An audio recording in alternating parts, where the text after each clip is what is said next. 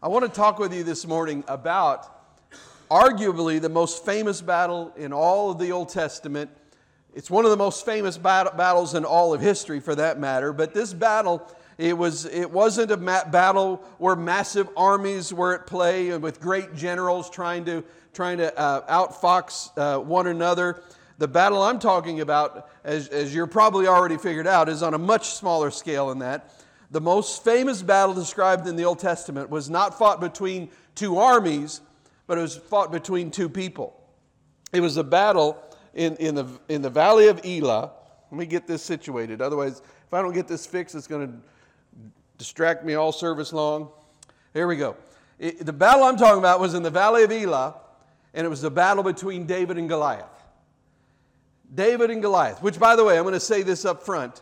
When we talk about David and Goliath, and we talk about who David is and slaying the giant, sometimes we put ourselves in the position of David and say, I can be a giant killer. But I want you to understand what this story really points to is the fact that Jesus is the giant killer. That's what it's really all about. And so we're going to look at that today. But before we look at that duel, I want to look at something that occurred just a little while earlier before that battle. I'm sure you remember the time when the prophet Samuel was sent by God to the house of a man named Jesse. And he was sent there by God to anoint the next king of Israel. And when Jesse's sons began to parade before the prophet, the very first one was named Eliab. And Eliab really caught Samuel's attention. He was tall, he was handsome, he was strong. I mean, he was a man's man. He was like Lee, you know. He was a man's man. That's what he was. And Samuel looked at that and he saw this fine specimen of a man and he thought, this is the guy. This has got to be the guy. But God had other ideas, and he corrected Samuel by saying in 1 Samuel 16:7, he said, do not consider his appearance or his height, for I have rejected it. The Lord does not look at the things people look at. People look at the outward appearance, but the Lord looks at the heart.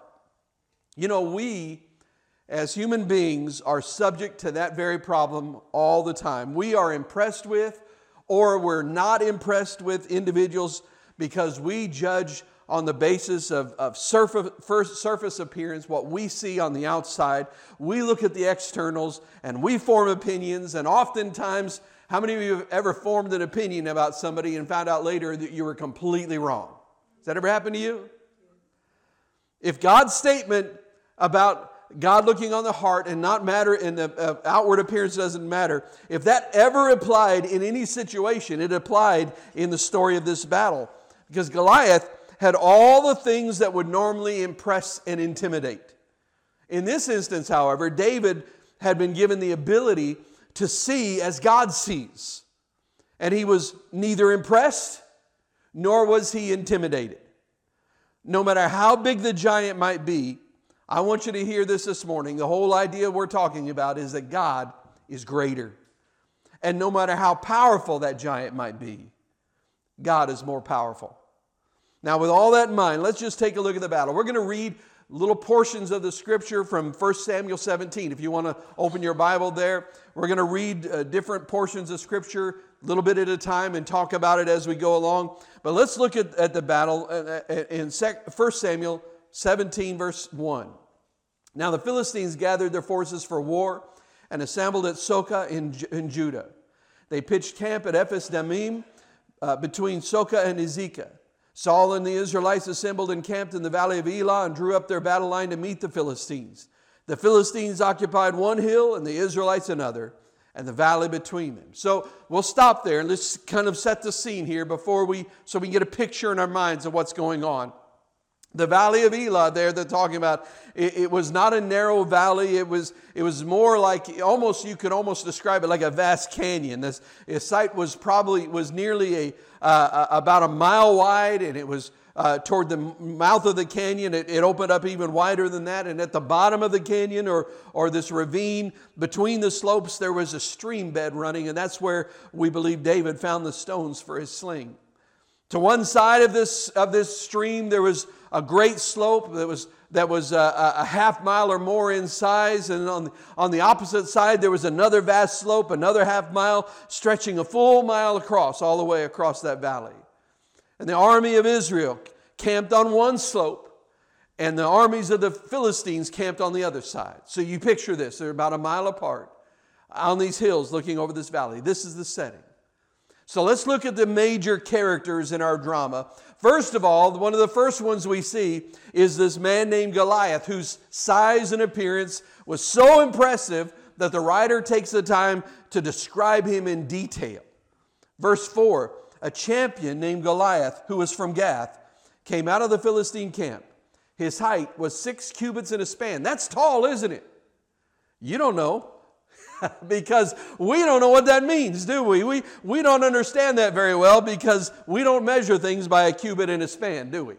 I mean, how many of you, the last time you went and bought anything, ladies, you buy any fabric, you're going to make something, you say, I need about a cubit and a span. They would look at you like, I don't even know what you're talking about. So let's kind of translate this into feet and inches, because we get feet and inches, don't we? I'm not even going metric because I don't understand metric. So we're going to stick with feet and inches.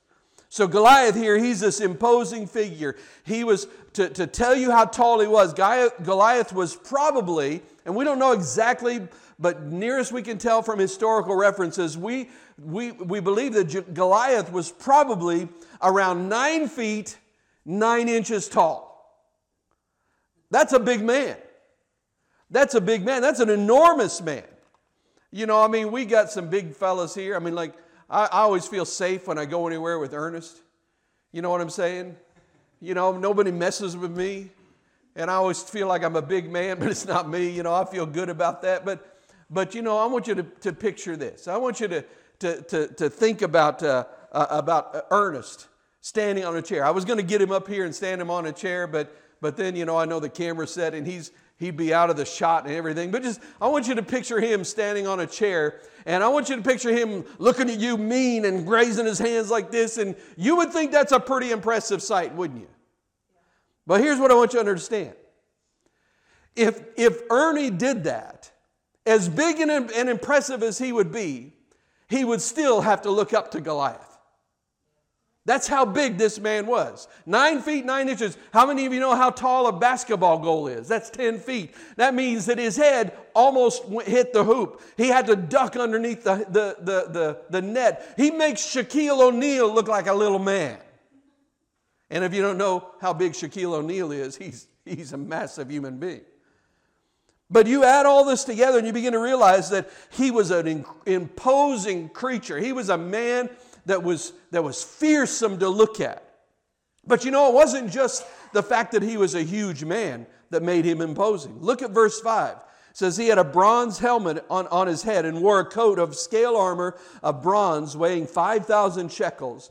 On his legs he wore bronze greaves, and a bronze javelin was slung on his back. His spear shaft was like a weaver's rod, and its iron point weighed 600 shekels. His shield bearer went ahead of him. All right, let's talk about these things. We got to do some translation here because we don't know what any of those things mean.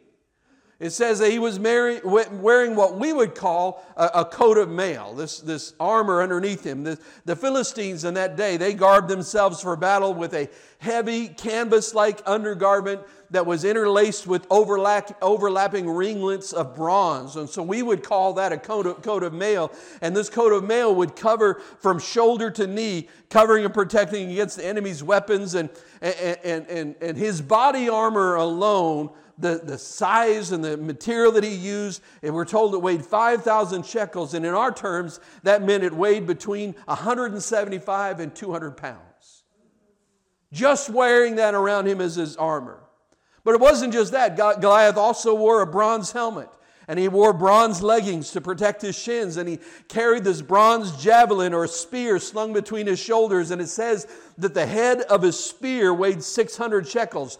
That 600 shekels means that it weighed about 20 to 25 pounds. Can you imagine trying to throw a large, heavy beam with 25-pound weight on the end of it and trying to use that?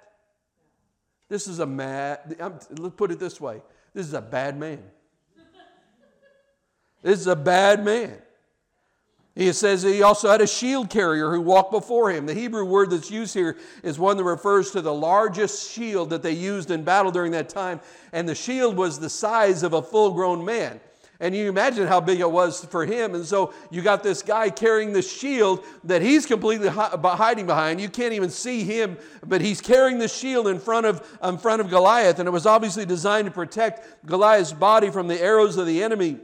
So in addition to his body armor, Goliath had this fellow running in front of him carrying this shield, as this man-sized shield as a double protection. And I want you to just pause for a second and allow your mind to picture such an imposing sight. Imagine how frightening it would be to take on a giant this size, protected by this amount of armor. Clearly, without question, the odds are stacked against anyone foolish enough to face him in battle. Now, I want you to notice what this gigantic warrior did. Verse 8. Goliath stood and shouted to the ranks of Israel, "Why do you come out and line up for battle? Am I not a Philistine, and are you not the servants of Saul? Choose a man and have him come down to me. If he's able to fight and kill me, we will become your subjects. But if I overcome him and kill him, you will become our subjects and serve us." Now, what's happening here is something that was a tactic that was commonly used in the Eastern world during that time, and that is that Goliath was suggesting a representative battle, a one-on-one fight. Now, why would they do this? Well, you got to understand. Now, think about this. Back in those days, warfare is always brutal, but in those days, it was especially brutal. Because if you get in a fight with a guy and the two of you are using swords to fight, even if you win, there's a good chance you're not going to come out unscathed. You're going to have all kinds of serious injuries. You're never going to be the same, even if you win that battle. And so what happened was you had they didn't have these standing armies of paid professional soldiers. When they went to war, all the farmers and all the merchants and everybody joined the army. They went to battle for their nation. And so when the war was over, you still have to go back and run your country, right? So what happens if half the farmers end up with legs cut off or arms cut off or serious injuries where they just can't work anymore? All of a sudden, your entire nation is crippled. So they came up with this representative battle where they would allow the champion of one army to face the champion of the other army, because they figure, hey, if these two are the best of both sides, if our best is better than your best, it stands to reason that we're stronger than you are. So that's what Goliath was doing. And so he would represent the Philistine army, and whomever Israel chose would represent the Israelite army, and whoever won, his army won. And whoever lost, his whole army lost. He's just saying, there's no reason for your entire army to be involved in this. Just send a fighter and I'll take him on. Send your champion, because I'm the champion over here. I'm the greatest. Now, Goliath, it's pretty easy to make that challenge when you're the size of Goliath. When you're the kind of fighter that he is. And he walks out there and says, send out a champion. I'm the greatest. But Goliath didn't just issue this challenge one time and then leave. No, his challenge, we're told in verse 16, that this went on for 40 days. Did you realize how long this happened? For 40 days, every single day, every morning and every evening for well over a month, he marched out there flaunting his size and his strength, knowing that nobody was going to come out and fight him because he was such a big, massive, frightening soldier, and daring somebody to take him on. For over a month, morning and evening, he came out there and issued this challenge.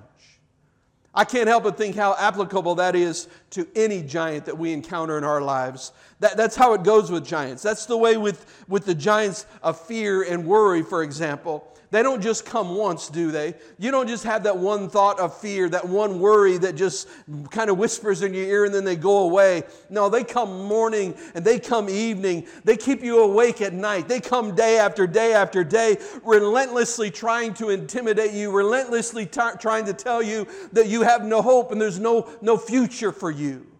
They come in the form of a person or in the form of a pressure or some worry. They come in the form of some fear that just hammers away at your heart every morning and every night, day in, day out, without ever giving you any kind of respite, yelling across the ravine of your own personal valley.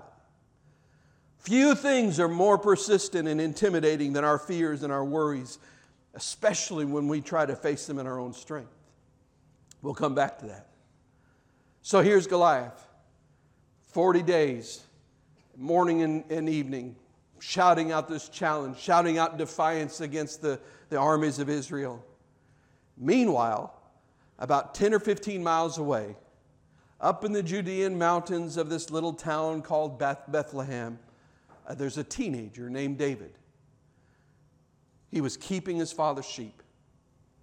He's too young to be fighting in the army. In fact, at that point, they didn't have media, they didn't have radio, they didn't have newspapers. So David probably knew very, very little about what was happening between the Israelites and the Philistines. There were no daily updates from the front.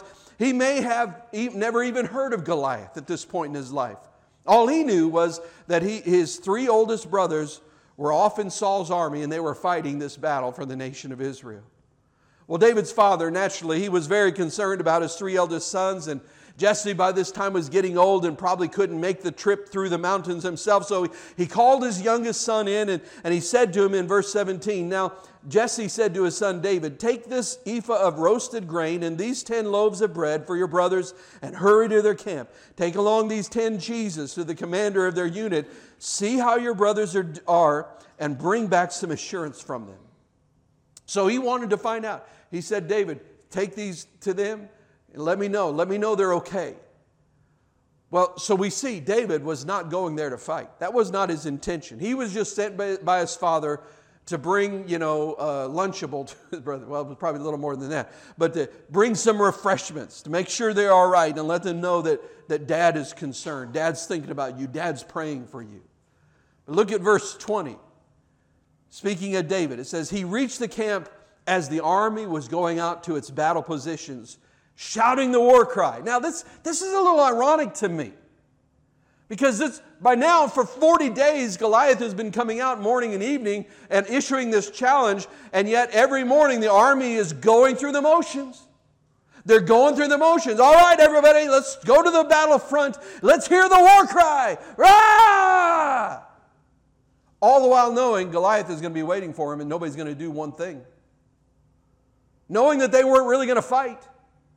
They were just going through the motions. Oh my goodness. I'm not even going to take time, but think about how many applications we can make of that in our lives where there are battles out there that need to be fought and we just go through the motions, going to church. Let me hear your war cry. And we don't ever do anything.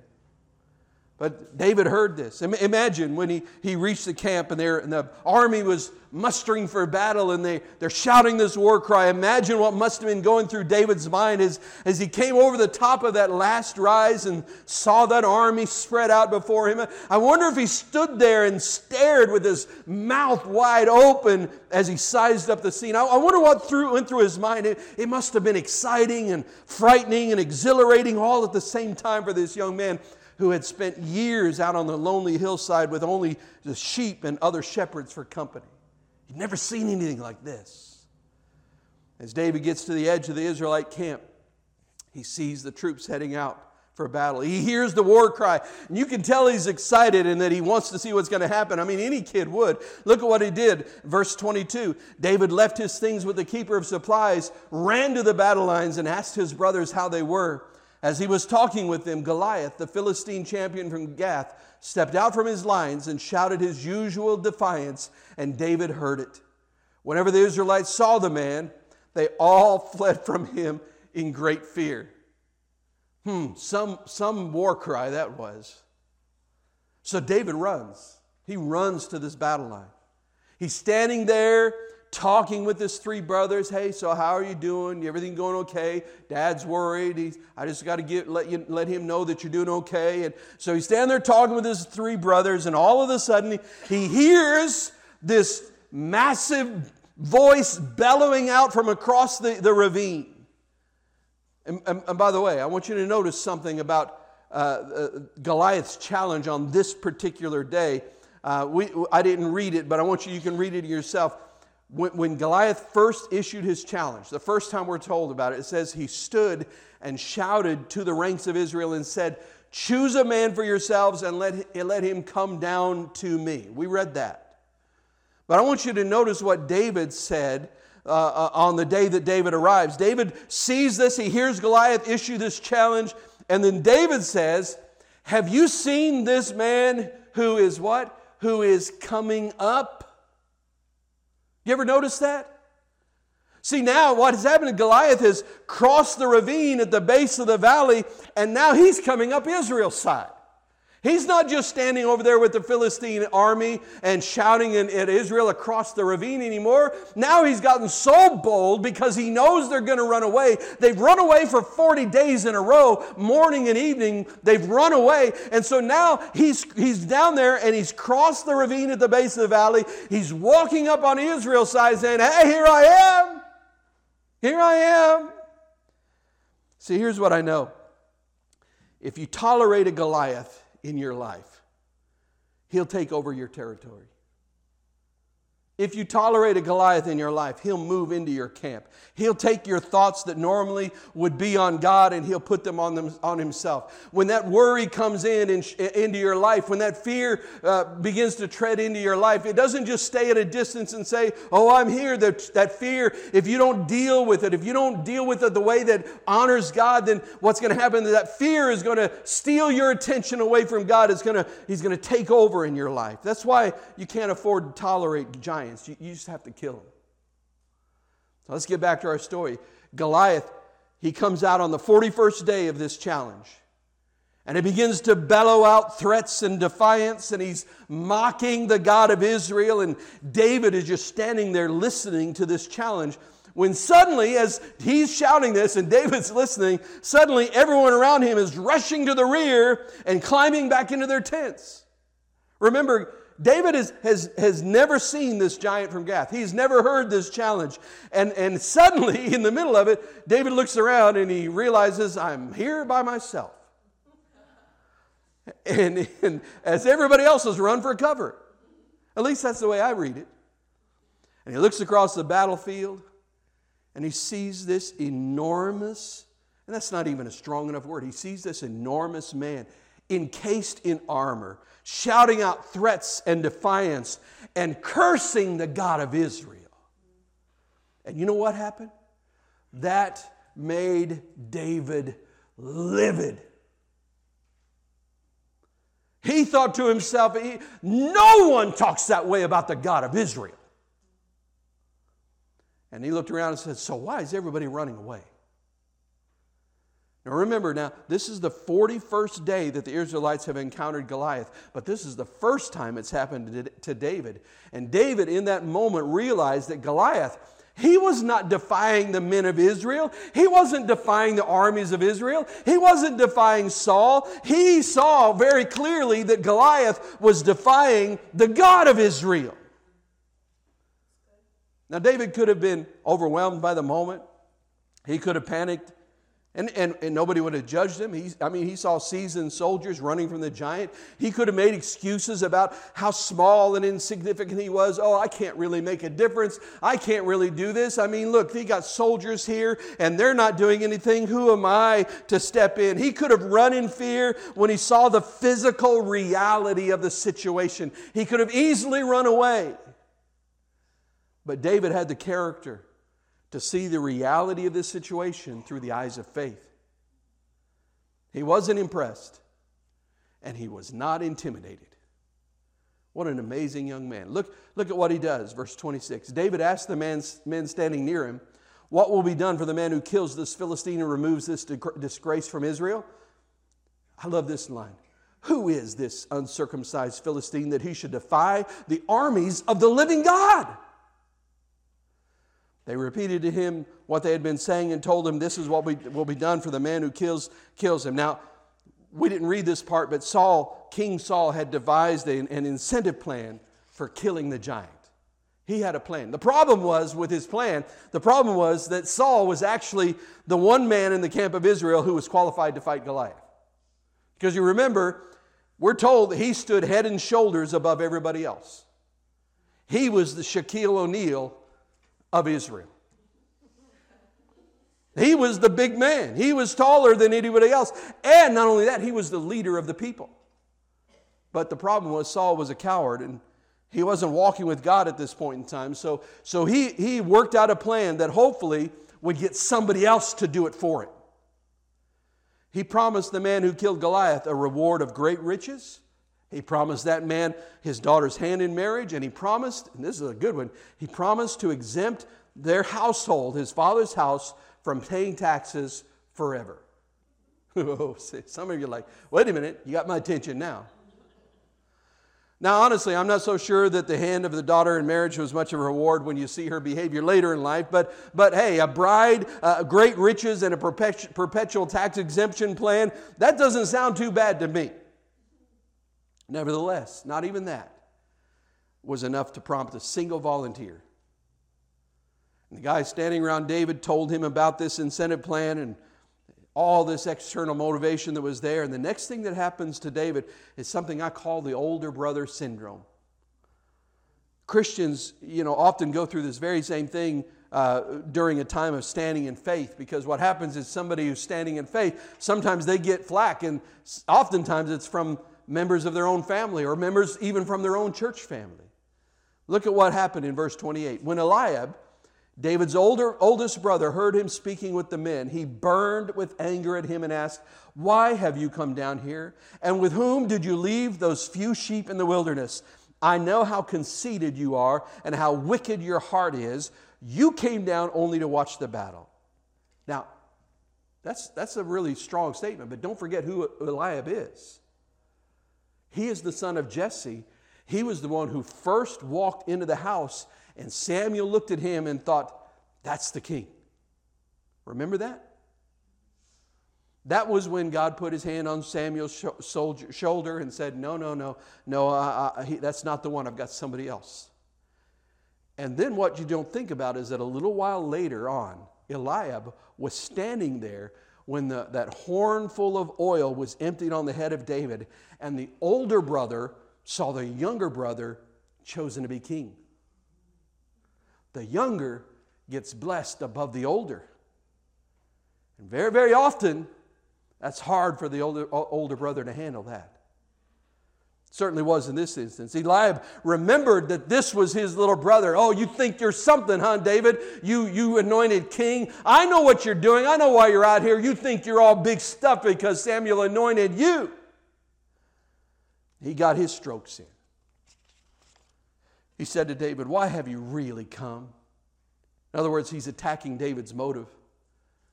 "Look, David, why have you really showed up here?" And he asked him these questions. And the second question that he asked was actually designed to humiliate David. He said, "Hey, David, where did you leave that handful of sheep? That's all you had to do. You're only a shepherd of a few sheep. You think you're the king of Israel? You're only a shepherd of a few sheep. Where'd you leave the sheep? I bet you left them out there to die, to be killed by lions." Just sort of twisting the knife. And then, maybe this has happened to you, he gets downright ugly. Anybody ever get downright ugly with you? He says, "I know your insolence. I know that your heart is wicked. You came here for the excitement. You just wanted to see the battle. I know what you're here for." Isn't it interesting how we can so easily and readily see our own guilt in somebody else's life? Who really had the insolent, wicked heart? It was Eliab, the older brother. "I know where you're coming from," he said. "You come down here in order to see the battle." By the way, it's very interesting that there's a possibility that the Hebrew text, that it implies that you have come down to be seen in the battle. You're just trying to make a name for yourself. Now, honestly, at this point in the story, the average person, myself included, would have rolled up his sleeves and would have used all of his energy to punch out his brother's lights. Can I get an amen? He would have used, an average person would have used all of his energy to deal with his brother rather than dealing with Goliath. It was all a distraction. Instead, you know what David does with Eliab? He doesn't even give him the time of day. He doesn't even defend himself. He just ignores him. Can I tell you, sometimes that's the best thing you can do? When somebody is being mean and ugly and they're saying things that they don't know what they're talking about and they're accusing you of things that are not true, sometimes it's best not to even mess with trying to defend yourself. Just ignore them, because often, can I tell you this, often they will reveal their own heart to everybody else in that process. David just ignores him. It's as if to say, hey, all I did was ask a question. That's all I did. So now, I tell you what, let's go on and actually deal with the important thing, that giant out there. That's what I'm concerned about. He just turns away. See, David knew who to fight, and he knew who to leave alone. And listen, in our lives, we deal with giants sometimes, but sometimes we're distracted in the fight with our giants by other smaller, petty issues, and we need to learn how to choose our battles wisely. And learn that there's some that it's better just to walk away from them. Because if you're not careful, you will expend all of your energy fighting fellow members of the family of God instead of dealing with the giants that are out there defying the armies of God. Meanwhile, when we do that, the real enemy of our souls roams around our territory, winning victory after victory, defying the God whom we serve. Well, the scene in the story suddenly changes. Changes from Eliab and David to King Saul and David. Because when Saul heard about the questions David was asking and the comments that he was making, he sent for him. Now keep in mind that King Saul is the guy who doesn't want to fight but doesn't want to admit it. Verse 32, David said to Saul, "Let no one lose heart on account of this Philistine. Your servant will go and fight him." That sounds like bravado, doesn't it? It sounds like big talk. It sounds like somebody saying, "Oh man, I can handle this." But we see later on that it was all done in complete humility. But Saul replied to him, listen to what he said, "You are not able to go out against this Philistine and fight him. You're only a young man. You're a kid." And he's been a warrior from his youth. Again, man is impressed with the externals, but he doesn't see the heart. God is different. God doesn't judge by appearance or intelligence. Thank the Lord for that. King Saul hadn't learned that. So he looked at David and said, you just don't have the size for it, son. You're just a kid. Look over there. You see that? That's a giant. And you're a kid. As I picture that moment, as Saul saying, look, he's a giant. I pictured David just standing there, just sort of blinking his eyes and thinking, what giant? The only giant I know is God. Looking at Saul and saying, that's not a giant, Saul. That's a dwarf over there, Saul. God is not impressed with externals. He looks on the heart. God is omnipotent. And he says, if God's on my side, then I can't lose because omnipotence can't lose. I'm serving the real giant. That's not a giant. David then describes to Saul how in the past God proved himself faithful when David slew a bear and a lion. Listen, this is so impressive. The Lord who rescued me from the paw of the lion and the paw of the bear will rescue me from the hand of this Philistine. In fact, you read in another place where when David killed the lion, it says that he killed him with his bare hands. It says he grabbed hold of the mane of the lion and beat him to death. That's pretty impressive, isn't it? But he didn't do it because he was strong enough to do it. David says, the only reason I was able to do that is because somehow or another, the power of God, the Spirit of God came upon me, and I was empowered in the moment, and I was able to do something that was impossible for me to do without His help. That's what David is saying. And when facing our own giants, you know what we do? We often forget what we ought to remember, and we remember what we ought to forget. What I mean, we remember our defeats and we forget our victories.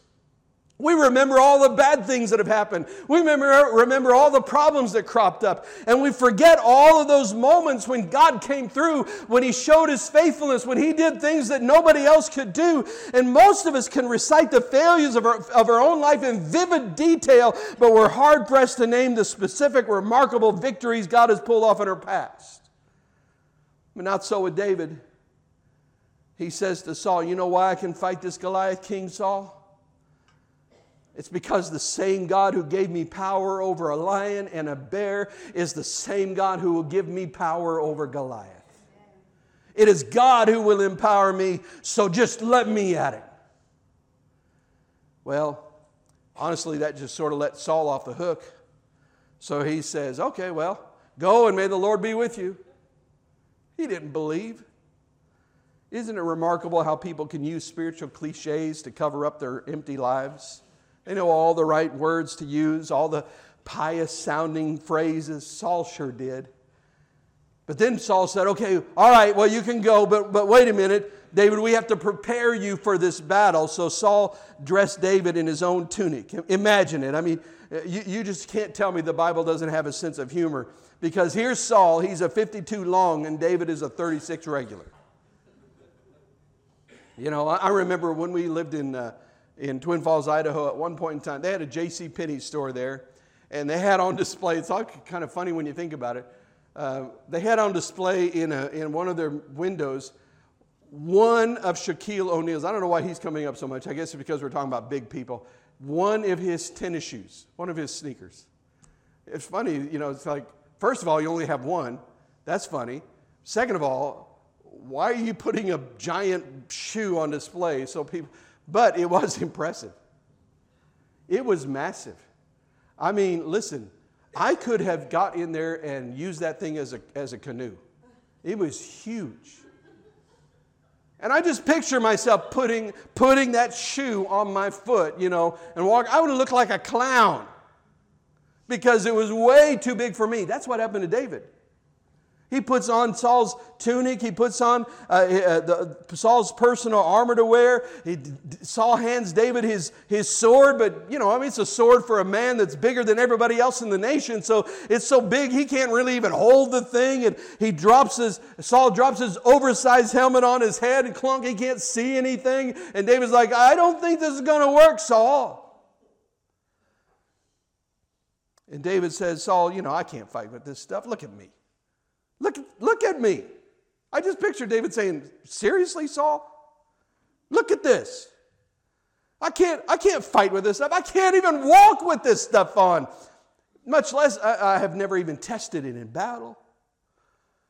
See, here's what David understood. David understood that he wasn't going to win because he was bigger or because he was stronger or because he was better equipped. You're not going to win your battle with your giants because you're stronger or you have more willpower or because you have greater knowledge than anything else. That's not why you're going to win. David knew that his only hope for victory was in the Lord. So here's David. He's stripped down to his own simple garments. He's armed with his own simple shepherd weapons, his sling and his staff.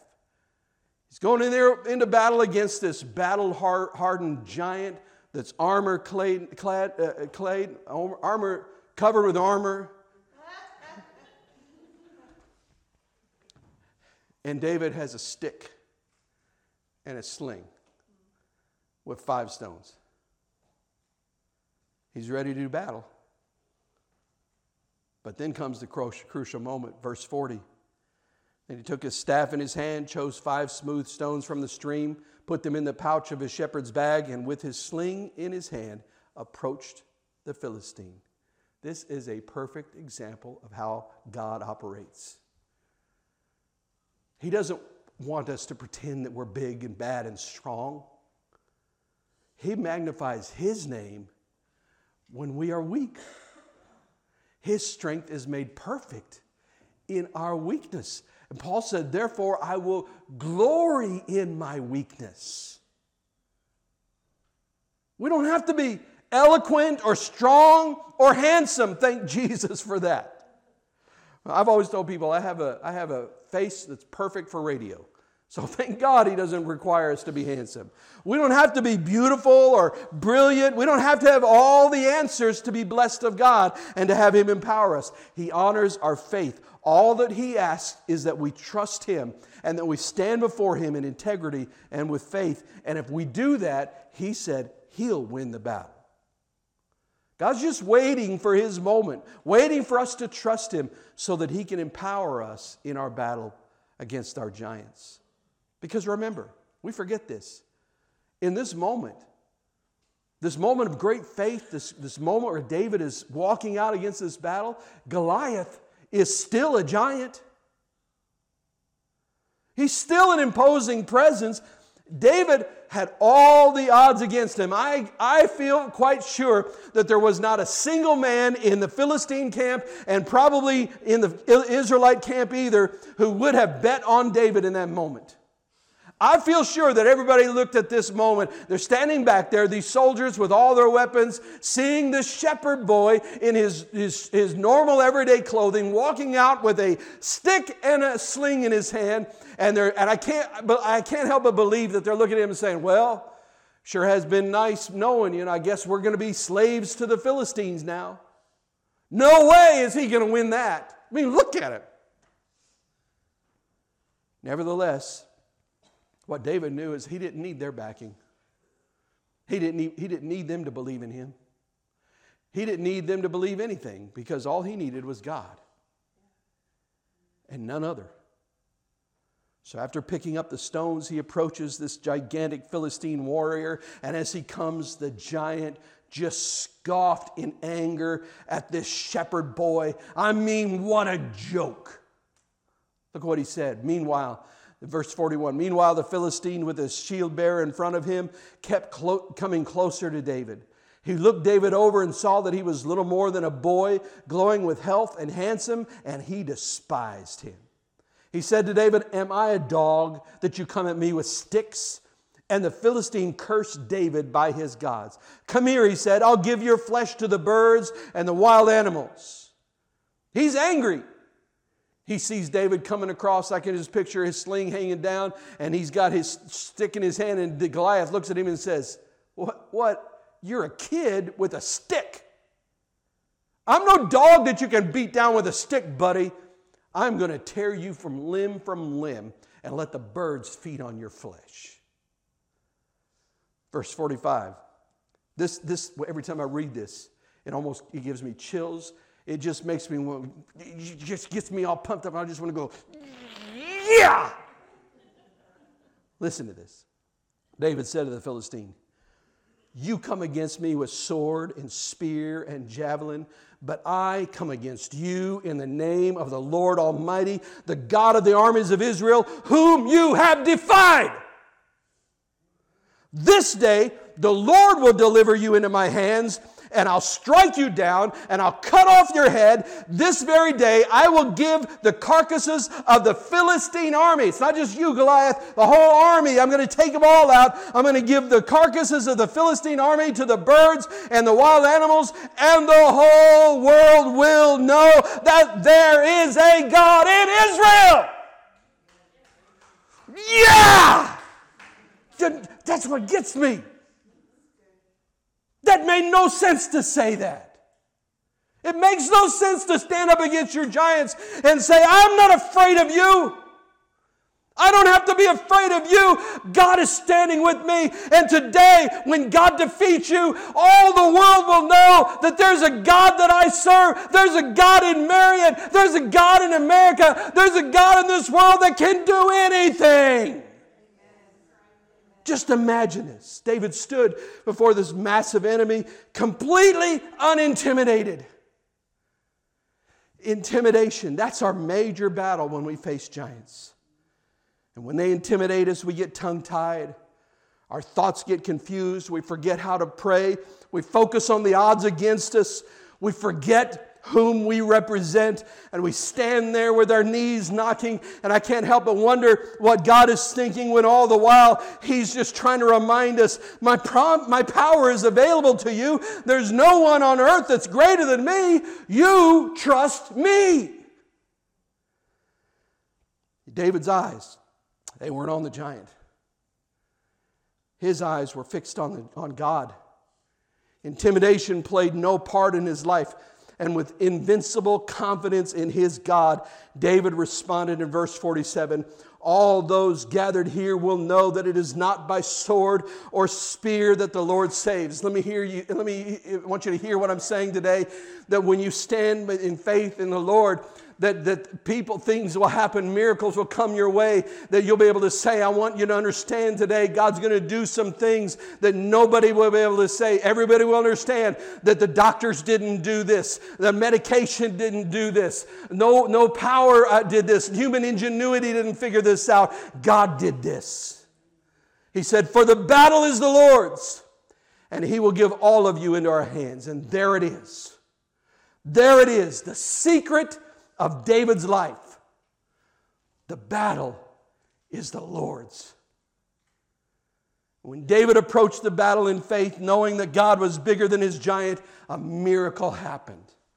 Verse 49, reaching into his bag and taking out a stone, he slung it and struck the Philistine on the forehead. The stone sank into his forehead, and he fell face down on the ground. So David triumphed over the Philistine with a sling and a stone. Without a sword in his hand, he struck down the Philistine and killed him. You know what? David lived by a very simple principle. Nothing to prove and nothing to lose. Listen, we got nothing to prove in this life. Fighting the giants that we face, we got nothing to prove. We don't have to prove to anybody else that we're good enough, strong enough, smart enough. And you know what? When we stand in faith, we got nothing to lose. It's not my reputation on the line, it's his. David didn't try to impress anybody in the army of Israel. He didn't try to impress his brothers. He didn't say, hey, watch this, fellas. He didn't even try to impress God, which we do that all the time. We think somehow, if we pray, if our prayer is eloquent enough, it'll impress God enough, He'll say, whoa, I wasn't going to answer that prayer, but that was really something. I guess I'll do it now. David didn't do that. He just ran to meet Goliath. Do you know something? We still face all kinds of giants today. Thankfully, it's not a massive human being with a armor and sword that's trying to chop my head off. I'm glad I don't face those, but we still face giants. Giants of sickness, giants of addiction, giants of depression, giants of financial disasters and divorce and family problems and loneliness and heartbreak and pain and all of these giants and many, many more that I could possibly name. They're all standing there and they are shouting out at you every single day of your life, and they're saying, I defy you.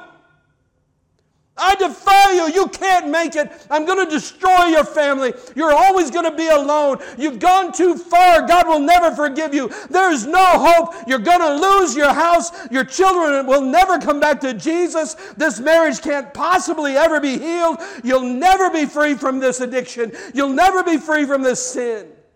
And they're shouting there every single day in your life and saying, there's no hope. There's no hope. You're going to lose. I've got a question for you today.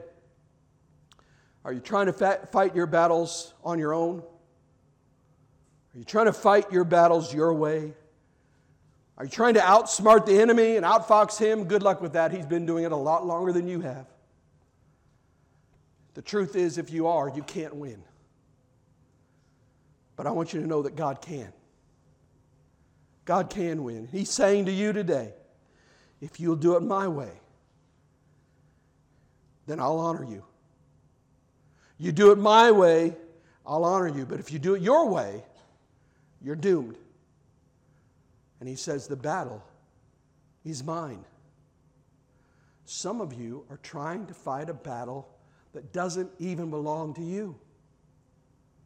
The battle is the Lord's. It's His battle. All David had was a sling and a stone against a giant wearing 200 pounds of armor. And that picture seems silly. But you know what? That's the way God operates. He chooses the foolish things of the world to confound the wise. which always kind of offended me because he said, I choose you. He chooses the weak things to confound the strong. It may have seemed hopeless. When you looked at the situation, there was no way. There is no way. It may have seemed hopeless, but that's how God operates. In the final analysis, there was a whoosh, whoosh, whoosh, and one stone flew through the air, and that's all there was to it. Goliath fell like a sack full of rocks. And David stood there and said, I just picture this in my mind, looking out over the Philistines after he defeated Goliath in the name of the God of Israel. I picture him looking out across the valley and saying, hey, got any more giants? Out of this battle, the real truth emerged. And it was evident to troops on both sides of the valley. And the truth was, Goliath was the dwarf. And the God of David was the giant. There's an old chorus that's been going through my mind this week as I prepared this message. The words are very, very simple, but they ring true to the message of David and Goliath. And some of you who've been around a while, you'll recognize the words to this song. It just says this: got any rivers you think are uncrossable? Got any mountains you can't tunnel through? God specializes in things thought impossible, and He will do what no other power can do. How about you? Got any rivers that are keeping you from moving forward? Got any rivers that have you hemmed in and you can't move, and the current is so swift and the shore is so distant that you just know that it's absolutely impossible to make it across? Got any mountains in your way that you can't figure out what to do, and they're too big to go over and they're too massive to tunnel through? Got any giants that stand imposingly over your life and they shout defiantly that you'll never be free from their tyranny? All I say to you today is come to Jesus in faith. Come to Jesus in faith, because He is our giant killer. He is our mountain mover. He is our bridge builder. He, and He alone, will win the battle for us. Would you bow your head, close your eyes? Father,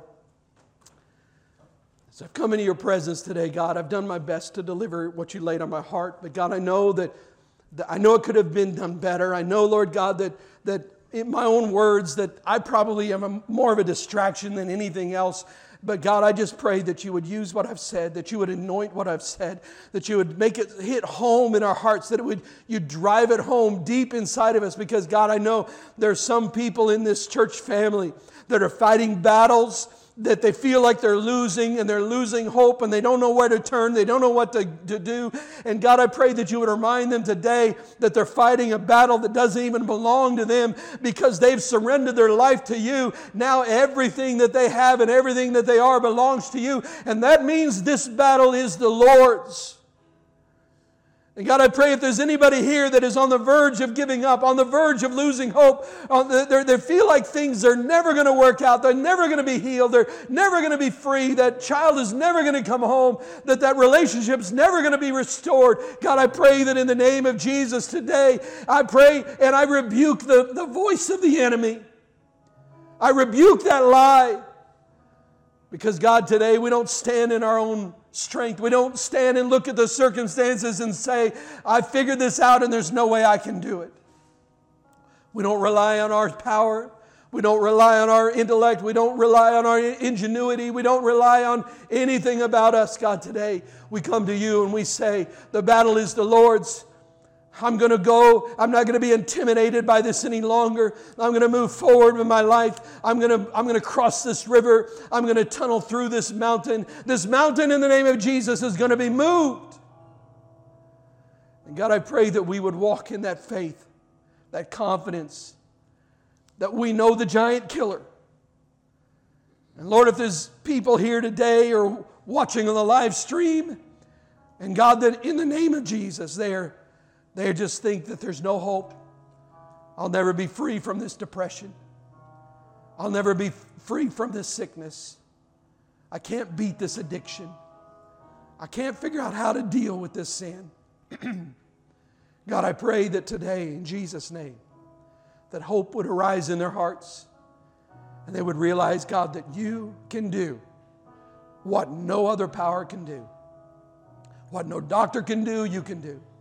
What no prescription can do, you can do. What no man, woman, or child can do, you can do. What's impossible to the rest of us doesn't even cause you to break a sweat. And God, I pray that today in Jesus' name, that faith would arise. And God, that we would look to you to be our giant killer. With heads bowed and eyes closed, and there's nobody looking around. I wonder if there's anybody here who would say, Pastor Dave, I want you to pray for me today.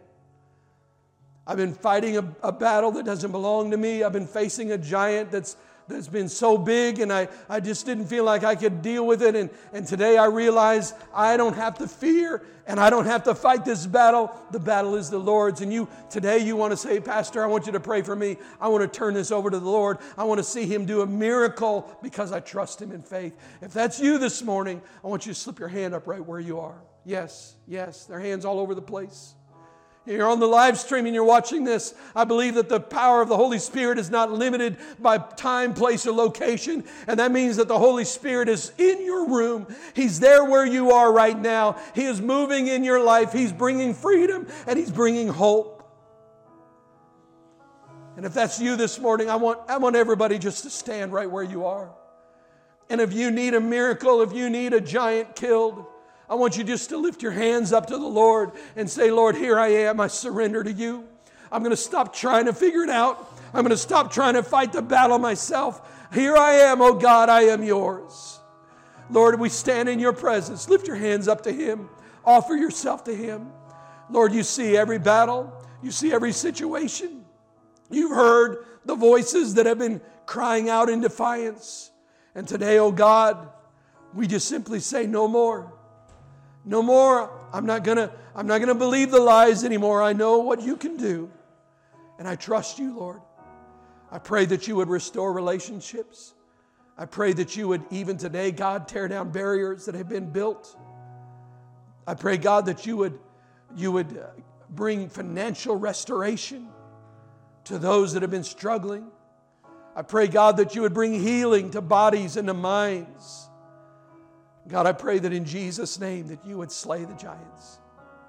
The battle is the Lord's. We're not going to rest on our own strength any longer. We trust you, oh God. We trust you. And we thank you for the freedom that you're bringing into our lives. In the powerful, strong name of Jesus we pray. Amen.